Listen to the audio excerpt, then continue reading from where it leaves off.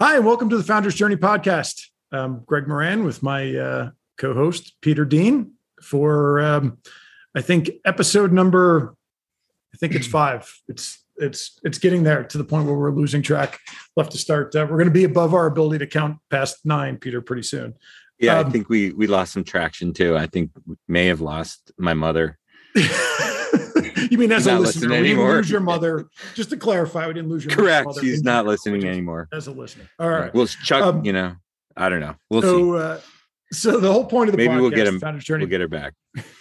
The whole point of the Founders Journey podcast is talk about, tips and personal experiences that we've learned through our own founders journey to try to bring that knowledge to to those that are out there and going through the grind today of building something. So our guest today knows that better than just about anybody, and has had just an extraordinary founder's journey of his own. Our guest today is Joe Tassone. Joe and I go way back, probably older than probably longer than either one of us would like to admit our age.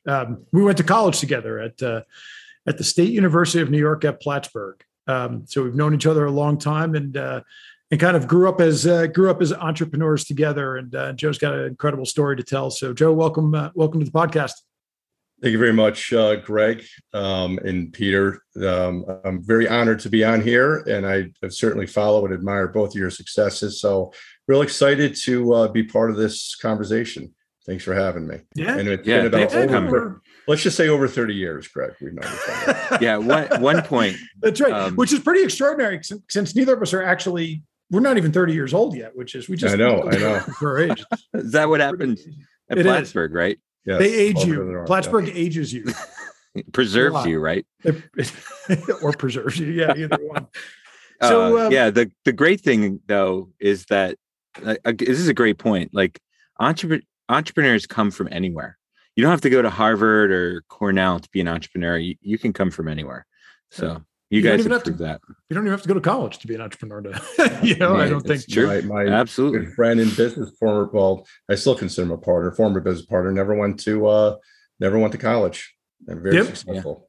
Yeah. Oh yeah. Yeah. I think today, I was having a conversation with with a friend of mine about this the other day, and I think you look at the way that education has changed, right? What's available online today. I'm not talking about just traditional online education. I mean, like courses that are available through, on Twitter and things like that, where you can go and you can easily, be just as ready to start a business today by going and taking some basic course on accounting, a basic course on marketing, and figure out how to sell and figure out how to take a product to market. And you can do each of those classes in a 6-week cohort training, right? And so it's I think it's a different world, but it's a great point. So Joe, you have had an extraordinary journey along the way. Bootstrapped a company, which is just unbelievable, to 25 million in revenue. And an extraordinarily successful company in the wireless space. Talk about that. Talk about that ride. I mean, how did you get started? And what did that road look like as you built that business? And I mean, I know you're Inc. 500, and I mean, this was an uber successful bootstrap company. Yeah, it's so it was around. I worked for a company, SBA Towers, SBA Communications. They're one of the largest REITs in the world now. Great company. I still keep in contact with a lot of the people there, and it gave me I was there for 7 years. I moved up the ranks to a director's position into the tower development, and it was around 2005. And I was just at a point where I knew that if I wanted to get to the next level, I had to move down to the corporate office in Boca. The boss at the time, he was a good guy, but I really didn't agree with his strategies. And a really good friend of mine, Mark, he was talking to me and say, we really got to go out and do this on our own. We have some connections in the city area, Metro New York, to do consulting for, doing permitting and site acquisition for like Nextel at the time and Verizon. And it took him about 5 months of cajoling me over drinks. I had a very comfortable position. I was fairly well compensated, full benefits, options. At the time, I had a 2-year-old. My wife was pregnant with my second child. And it was just one day where I don't know, something came over me. And I said, if I don't do it now, I'm never going to do it. I believe I was 33 at the time. And I remember sitting down and looking at my finances. And I think I had 20 or 25,000 in the bank. And I knew that I wasn't going to make any money for at least 3 or 4 months. So I stretched that out and said, okay, I'm going to go to the last dime, but let's do this. Mark and I literally put $1,000 each into an account, set up an LLC. Now, mind you, I never took a business course. And we started with some simple contracts doing consulting and milestones back in 2005, going through 2006. We had a couple good contracts where money started coming in. We were able to pay ourselves. And in 2007, there was a lot of, as you grow a company, you have some certain milestones and what I call injection points. And we were doing work, I remember, for T-Mobile. And this was the end of 2006. We had a little project going with them. And I remember they used to be an industry newspaper, RCR, and we ended up putting an ad in. I remember I was like a $2,000 ad saying we were going to hire all these people in all these places. And it was kind of a little bit of a spin. And one of the guy we reported to, the director saw that. It's like, I saw him at a party. I didn't realize you guys were this big. Meanwhile, it was 3 of us, right? So talk to me after Christmas. And they handed us like a couple $1 million worth of business. I'm going to hire 3 more people. Because we were good at what we were doing. We executed on it. And then in 2007, Metro PCS came into the market. And I remember being like middle of the summer and they handed us all this work. And we were responsible for doing all the engineering, all the entitlement work. And we had to pay the bills. And we had like 3-4 people. We had, 50,000 in our checking account. Now we're taking on liabilities, but we were able to just, get the receivables that were ahead of the AP. And next thing you know, we did a couple million a year and 3 million and 6 million and 7 million. And we had about 18 or 20 people. We had no debt on our balance sheet. And then in 2010, I just remember the day, all of our contracts were sort of at the tail end. And I started doing 12-week cash flow reports and realized that we don't have enough money, with the income coming in to get it. So I remember having that like anxiety moment in my head. I think they call that an oh shit moment, Joe. Oh shit moment, right? Yeah. This is one thing, there's a lot of advice, we could talk for hours just on this. And it's so important as an entrepreneur, as a business person, to really keep an eye on your cash flow coming in and out. And we were so heavy in executing and operations because the owners of the company were in the trenches in the factory. And we weren't really focusing on building our pipeline. That's when I hear people, on my pipeline, I got enough pipeline. You never have enough pipeline, right? You always have to build that energy and that momentum. And we got through it. We bootstrapped through it. And then we got into construction in 2011, 2012. And that we had a really bad year in 2012. We almost lost the business. Clients didn't pay us. We were taking on debt, and then we were able to, resurrect it. And so that's sort of the start of the, where I ended up. And I know we can go on to the other side of the hill. There's not much of a pleasant story. There's but before we go there, I think there's something important, because when you talk about a bootstrap company, right, I think one of the things that really stood out, and I know you and Peter the 3 of us were kind of doing a prep for this yesterday, and you guys were talking about this, the importance of those 2 things that you just hit on, right? First being, when you're bootstrapping a company, managing that sales pipeline it's always important in any business when you're bootstrapping, to make sure that you've got that giant pipeline in place, and then to be managing cash as aggressively as you possibly can. If you can do those 2 things, right, it's amazing how far, as you certainly a testament to this, how far you can go on $1,000, right? That you started with. Yeah, absolutely. I mean, it's interesting. You said you didn't take business courses, but you just said balance sheet and cash flow and looking at projections on that's like one of the most important things I think that we need to learn as an entrepreneur. And you fill the gap in. It doesn't matter what your major was, or if you didn't go to college. We just talked about that. If you don't understand that, you're not going to get to 25. There's no way you could have gotten that far without. Well, yeah. Learning. I mean, the funny story, in the end of 2005, we used an accountant, this guy, Bill, great guy, he's retired now. And he was calling me up. He's like, I need your balance sheet. And I'm like, what do you mean? I gave it to you. He goes, no, you gave me an income statement. Yeah. Like, what's the balance sheet? I've heard about it before. I mean, we were doing everything on Excel for like 2 years, right? Yep. And, but, I learned working for an SBA, I understood the forecasting and the metrics and how to accurate. I always was pretty good at that and understanding the value of forecasting and, knowing where things are coming in. And I'm sure you've seen it in business. You have the optimist and the pessimist, right? The guy, we're going to do 80 million. And you're like, you're out of your mind. And you have the guy that says you're going to do 0 every quarter. So I had all those tools, and I'm pretty organized, and you just learn by doing. And as an entrepreneur, and this is what people, most America is run by, I think, 50-60% of business are small businesses, right? Mm-hmm. And I don't want to sound like the victim here, but small businesses do not get a lot of favors from regulatory agencies. I mean, I can tell you, we were treated just as, we had a fleet of trucks of 10, we were treated like we were FedEx, right? And you learn, you don't have the know-how, the wherewithal, the resource to have 8 attorneys on staff and accountants. So unfortunately, you learn by making mistakes, and not filing something, not renewing a certificate of authority in a state, getting sued, cease and desist. I had that happen. When we first started, we didn't research our name well enough, right? So you start to learn by these things, and even when you're bigger, you're going to make mistakes. But when you're new, when you're learning, and that's why a lot of people that start businesses, they're thick-headed, right? Most entrepreneurs are. And they don't want to seek advice sometimes. And there's a whole network of advice. Greg got me an EO, Entrepreneurs Organization, where you have basically your own board of directors, and lack of a better word. And you hear people's experiences, and you have to have a plan too. That's a big thing. A lot of people, I was talking to a friend of mine, she's got a pretty good business, and what's your plan? Oh, it's all in my head. I have something. No, you have to put it on paper. You have to map out a plan. It doesn't have to be a 40-page McKinsey business plan, but you have to have goals and revenue targets and where you want to take the company. If you do not have a plan in writing, your chances for failure are exponential. And I believe you guys would agree with that, right? Yeah, absolutely. Yeah, no, totally. I think,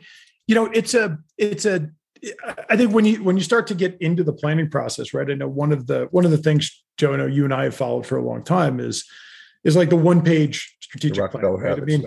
The Rockefeller Habits. And if you haven't read the book, The Rockefeller Habits by Vern Harnish, just an extraordinary book about sort of planning at that kind of earlier, smaller growth stage business. And, a lot of times that's really what it takes. But I think that simplicity of trying to distill that down into that 1-page plan is it's an enormously important thing, because look, we're entrepreneurs. We get distracted easily, right? We chase the squirrel all over the road if we're given the opportunity, right? To try to align with our team. And I know this was a big part of your story as well as you were building this. I mean, it was building that team, right? And to make sure that there's real alignment on the team about where you're going. And I think what I've learned from Greg actually is you share that plan with another entrepreneur that knows your faults, right? They know, like, hey, you get a little wild-eyed over here. Like, be careful. Think about this, and kind of pressure test it with someone that's kind of done it before, or in it in another way. And that's super helpful to take it past someone else. And it makes you reset, but be careful. Entrepreneurs will all think the shiny thing is shiny, They're like, oh, we should do that. That's great. So you guys built this, you took it to the Inc. 500. You built this incredibly successful business, and then things changed, to say the least. What talk about the other side of this? After you got this thing to sort of the height that you took it. So we we in 2013, I believe we did 12 million. 2014, we started taking on some debt, factor debt, AR receivable debt, high cost of debt. But we went up to 16 million. And then in 2015, I think it was, we were almost at 25 million. That was our pinnacle. But we weren't really making the bottom line numbers. We were doing, we were growing very, 20%, 30% a year. And in telecom, what we were doing, construction, installation services, building, because, it's a very eat what you kill business. It's hard to, it's not like a reoccurring revenue stream where, you're going to hit your targets. So of course, here we are 2015 at 75 employees. I think my burn rate was over $1 million a month, $1.5 million even. So of course, we put a plan together. What do you do when you're planning? Oh, we're going to do 20% more next year. We're going to do $30 million. Well, we had about 50% of our sales with one customer, and they started to pull back the reins a little bit, starting the new year. I also made a strategic decision to promote somebody in my company. He was the COO. I gave him all sales and operational responsibility. He wasn't the right guy, which I get into a moment. And I had my other guy who I kind of demoted, but not on a compensation level. So it started in January of 16, where, next thing you know, our expenses were outpacing our sales. So what do you do then? Well, we've done this before. Next month will be better, right? So, now you're burning through, more, and then 2 months, 3 months, and it just never got better. It got worse, actually. And then we ran into, I think there was, just a couple, it was like a perfect storm of crap that we were doing. And, when you're there, you get into it's like a deer in headlights, right? And this is my failure as a leader at the time, but also, through experience, we've been there and we recovered. So you always think of that. There's you think there's hope there in this thing. And I wasn't making the right decision. So I brought in a consultant, this guy, Paul Fabrianti, a Corval, a great turnaround company. Paul's become a friend of mine. His mentor is Jim Malone, who was a 5-time Fortune 500 CEO. He just passed away last year. I mean, very, very bright company. I brought him in. I saw Paul's articles on LinkedIn, and I said, listen, we need help here. Something's not right. I kind of, and we had very good controls. We had very good processes, plans, all the T's and C's were in line. A lot of companies, they're messes and you could fix it, but we had all that stuff there, right? I mean, even we ran like $100 million company, So he gets in. So he spends a week interviewing everybody, doing his whole thing. And he sits me down, and it was like May or June of 2016. And he had this whole report there, and there were some cosmetic things we did. And he's like, listen, you got to get rid of your C-suite, your CFO, your COO, your chief strategy officer. I don't even have one. Get rid of them. I think you use some pejorative terms too. And, I was, we can't do that. He has a relationship with this company, and this person is going to sue me, and I owe this, and I just sat there, and I didn't make that critical decision. As a leader, as a chief executive officer, it really comes down to 3 or 4 major decisions in a year, right? If your CEO is down in the factory organizing boxes and worrying about, what the best payroll company, that's not what you're paid for. You're paid to make the decisions, right?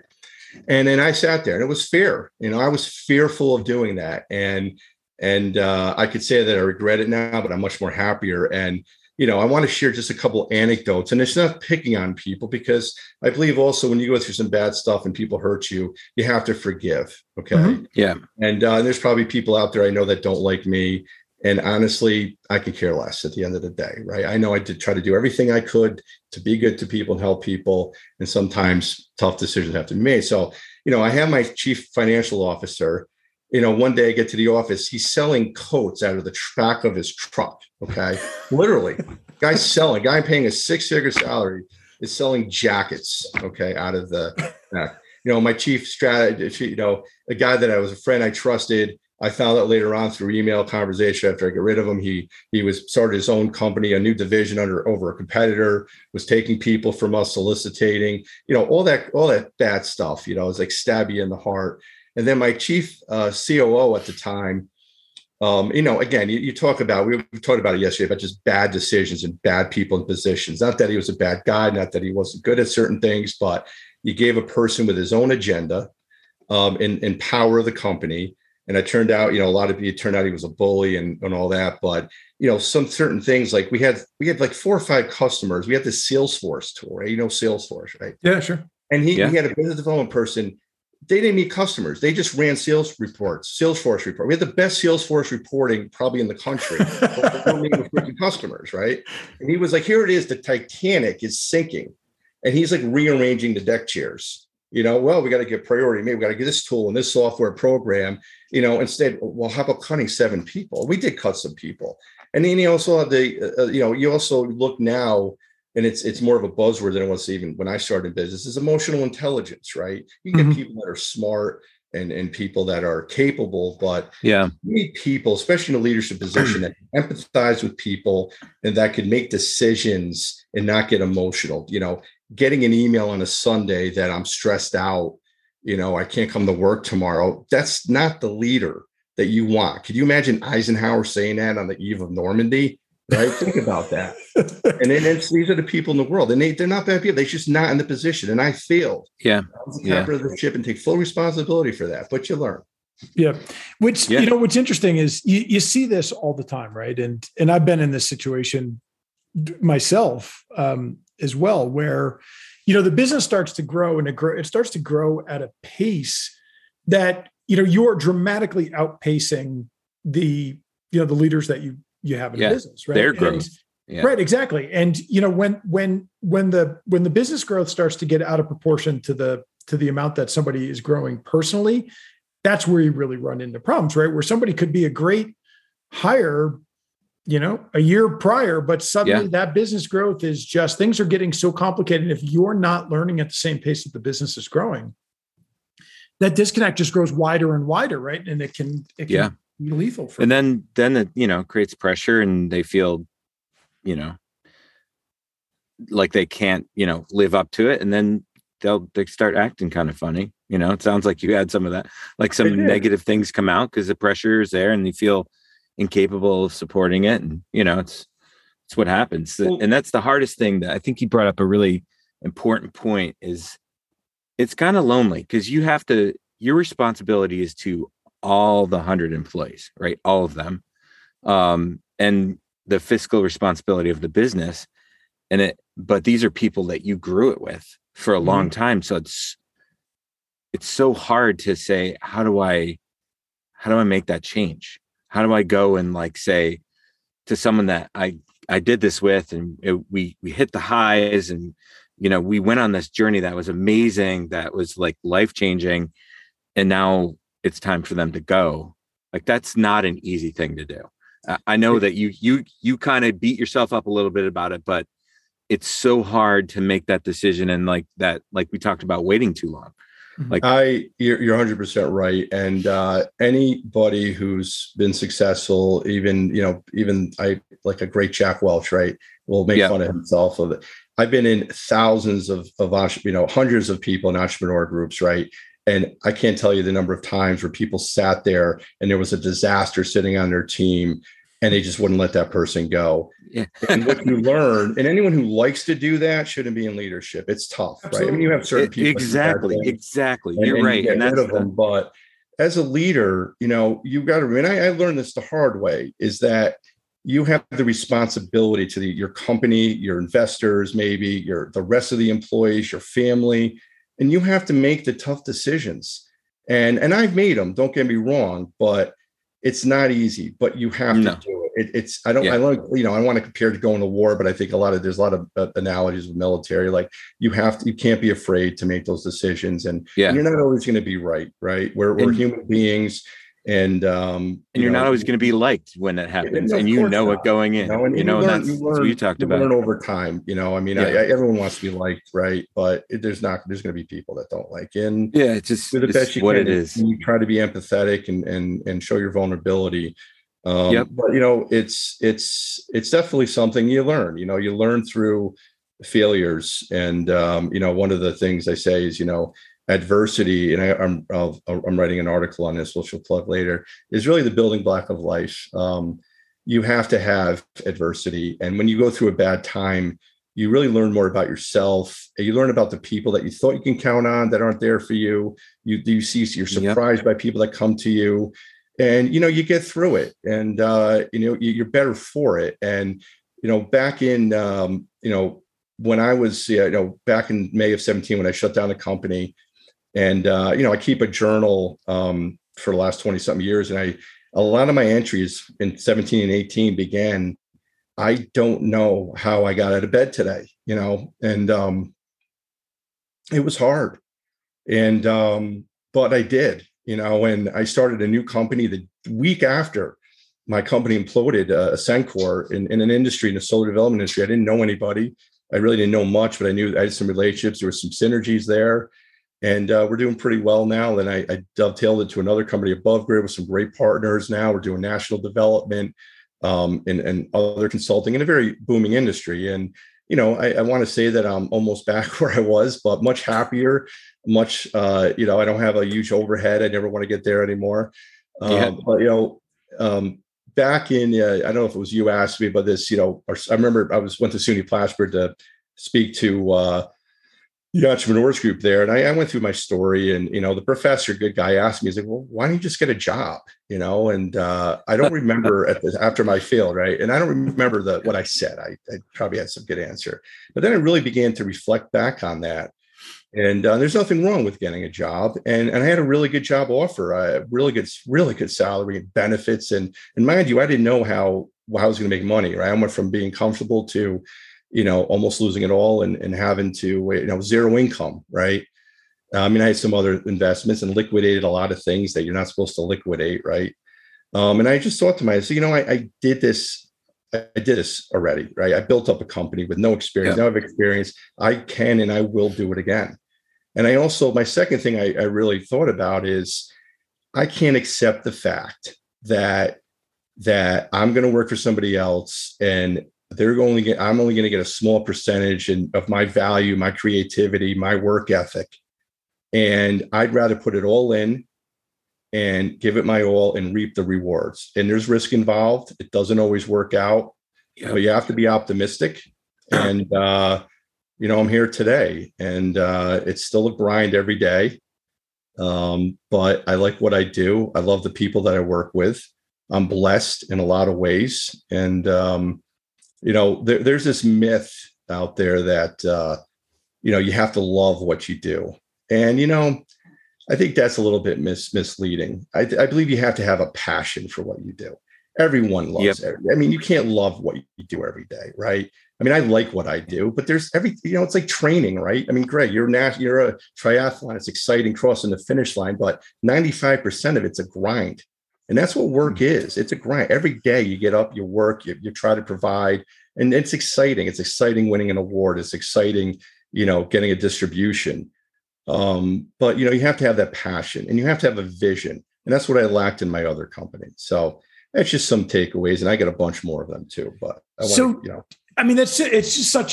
just such a compelling story. And the way you go through it, I think is just so authentic. It's, because it's something that I know that the three of us on this call can all relate to. We both, Peter and I, have been there, and also in varying stages. And I think anybody who's made a career of being an entrepreneur, like you have, and like Peter and I have, these things are bound to. These things are just bound to occur. It's just simply part of the journey. But when you can actually start to reflect on it and say, we've had those moments. I know, speaking for myself, and I know Peter and I, have been close friends for years and years. And I've talked about this a million times.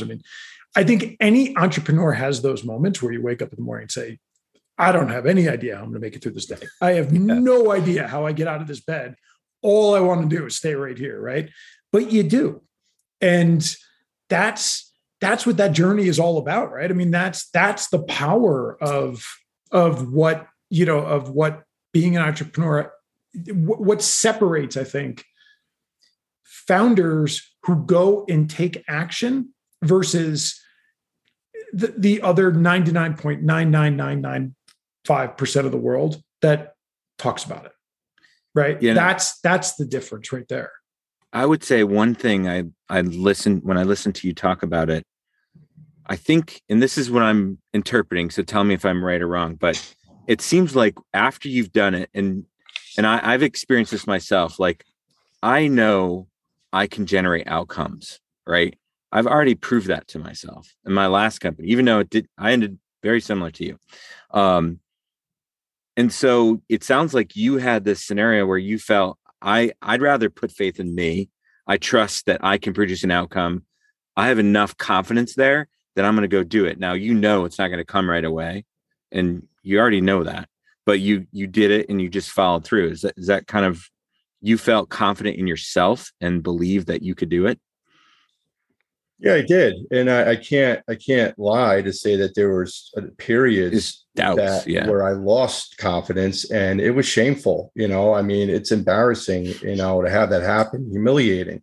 But I didn't let that drag me down. I mean, I was I went through that phase for a month or two. Wouldn't really tell anybody, and then I got really angry at people, and that's when I realized to forgive. And really, I'm not going to give somebody else the power. And people do things just to do it, right? And you just have to. It's about there's so many lessons that come. I also learned too is chase the passion and the money will come. Yeah. I mean, we're all in this for money, right? Anybody who lie, I mean, you do it to do well and to provide for your family, right? That's what I believe being a man is. You provide but you also, you got to do what you're passionate about, and the money will come, hopefully, right? I mean, that's we've had other guests say that. You do everything right, and sometimes you get smacked in the face, right? A bad economy, a recession, and sometimes you trip a bunch of times, and you're like, oh my God, I can't believe I just landed that deal, right? And we all been there, and it's just really about one other thing I learned too is. And I talk about this a lot, is about balance. You hear all this, and maybe see younger generations talk about balance, work-life balance, right? And I go with Jack Welch says. I go back to him. It's no such thing as balance. There's choices, and choices have consequences. We all have enough time in the day to do what we need to do to be successful. If the secret to success isn't hard. You work hard, you provide value, you take initiative, you have a bias for action. You do those 3 or 4 things. We've talked about this in our pre-interview yesterday, guys, how many people we've had where they didn't have the resume, the pedigree, the experience. You get them in a little rocky, then 2 years, they're running a division for you. They're a rock star. And then on the flip side, we've all had people come in with the 4-page resume, and you're miserable 3 months later because they don't have the values. And it's also about doing the right thing in business. Every day we are challenged. Our values are challenged. Our ethics are challenged. And if you always try to do the right thing, it's usually going to work out for you. And sometimes, even if you do the right thing, there's going to be perceptions that you didn't do the right thing. But every day, those are my partners. I'm aligned with really good people that share the same values. And, we work hard, we're stern, we negotiate tough. But at the end of the day, you got to do the right thing in business. There's a lot of scumbags out there, shysters. We've all seen them. And you may win a few battles, but you're ultimately going to lose the bigger picture. Yeah. So you had this wild ride. You got the rocket ride up. You had the fall on the other side of it. Now you're back rebuilding and building up stronger than you were even prior with all of these, with this sort of wealth of lessons learned, right? And you're writing about it. I mean, talk about the newsletter a little bit. I know because this is something I get every week. I think Peter does as well. And talk about, because what I love about this, Joe, is what you're doing every week is you're sharing these experiences for other people. I don't know, how did it start? Was this kind of a cathartic thing for you that you had? I always like to write, and I never, thought of myself as a good writer. It takes me a lot of time. You take a lot of time every week. And, sure. I read a lot, and one of the persons, Robert Glazer, I'll give him a plug, Friday Forward, and I know Robert, EO guy, and I started seeing those stories years ago, and I really liked them, and I started just writing the same way he started, just emails to my team like a year ago, few people, and then I started adding a few more people, and I started getting some good, all on email, right? Like there's a couple hundred people. Hey, listen, I like to self-promote myself too. We all, but I had a story to tell.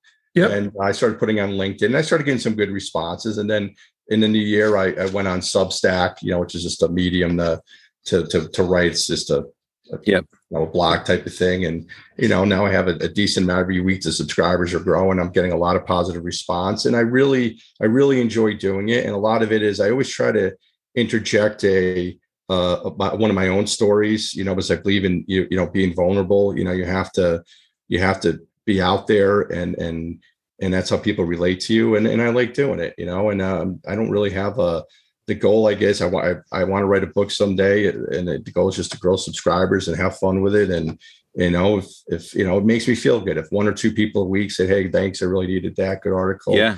There's a lot of stuff out there now, right? And you can't read everything. And that's I guess that's the start and the end of it. Greg, it seems like a theme. It seems like a theme. The entrepreneurs trying to give back to that community. It's we've heard multiple times now. Yeah, well, and that's how this whole podcast started. Right? I honestly, I really love, and it sounds so, I don't know what's the word I'm looking for. Not condescending, but I really like helping other people. I really do. I get a kick out of putting connections together and helping other people. I really do. I generally enjoy it. I believe in life that there's people that it's a Stephen Covey thing. They look at life as being, some people look at life as being like scarce, right? There's one pie, and if you get a piece, we live in an abundance world, right? There's enough knowledge, there's enough love to go around. We're all competitive creatures, but the more you share and the more you help with people, and really that's the definition of true character, right?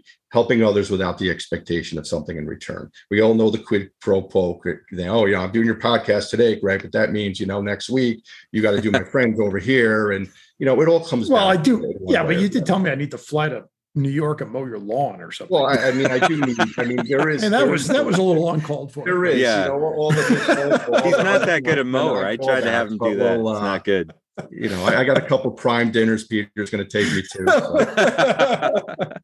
Well, Joe, this is awesome. Like I said, you and I have known each other for so many years, and our paths have been parallel, for so long now. It's just such a kick having you on here, and it's awesome to still be doing it after, you say it's 30 years. I think it's 27 at most. No, guys, I really, this really made my day, and I'm just really honored to be included with you. And I definitely admire both of you, Peter. I want to get to know you better. Yeah. And I'm looking forward to, until Greg throws himself in another business that he's working 90 hours a week on. I'll try to get him on the phone a few times. I'm not doing it. I'm not doing it. I'm not doing it. That's all I have to say. I'm not doing it. All right. You can mark my words on this podcast. Okay. You got it on. You got Joe it and on, I know. on tape. All right. We have it on tape. I can't wait for that day. So before we forget, Joe, I can't recommend this newsletter any more than I am. I mean, definitely, if you're listening to this, go subscribe to Joe's newsletter. Yeah, it's how do they do it? It's joetassonejr.substack.com. Joe, JoeTassonejr.substack.com. It's called Monday's Motivation.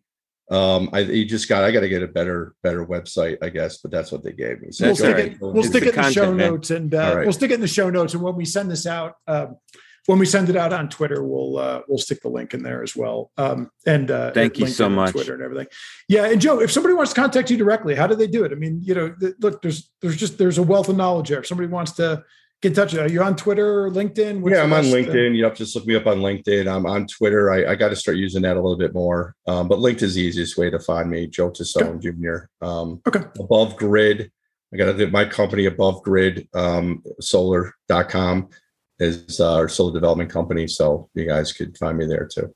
Awesome. Well, Joe, this is great. Thanks so much for joining us. And we'll see you next time on the Founders Journey podcast. Thank you very much, guys.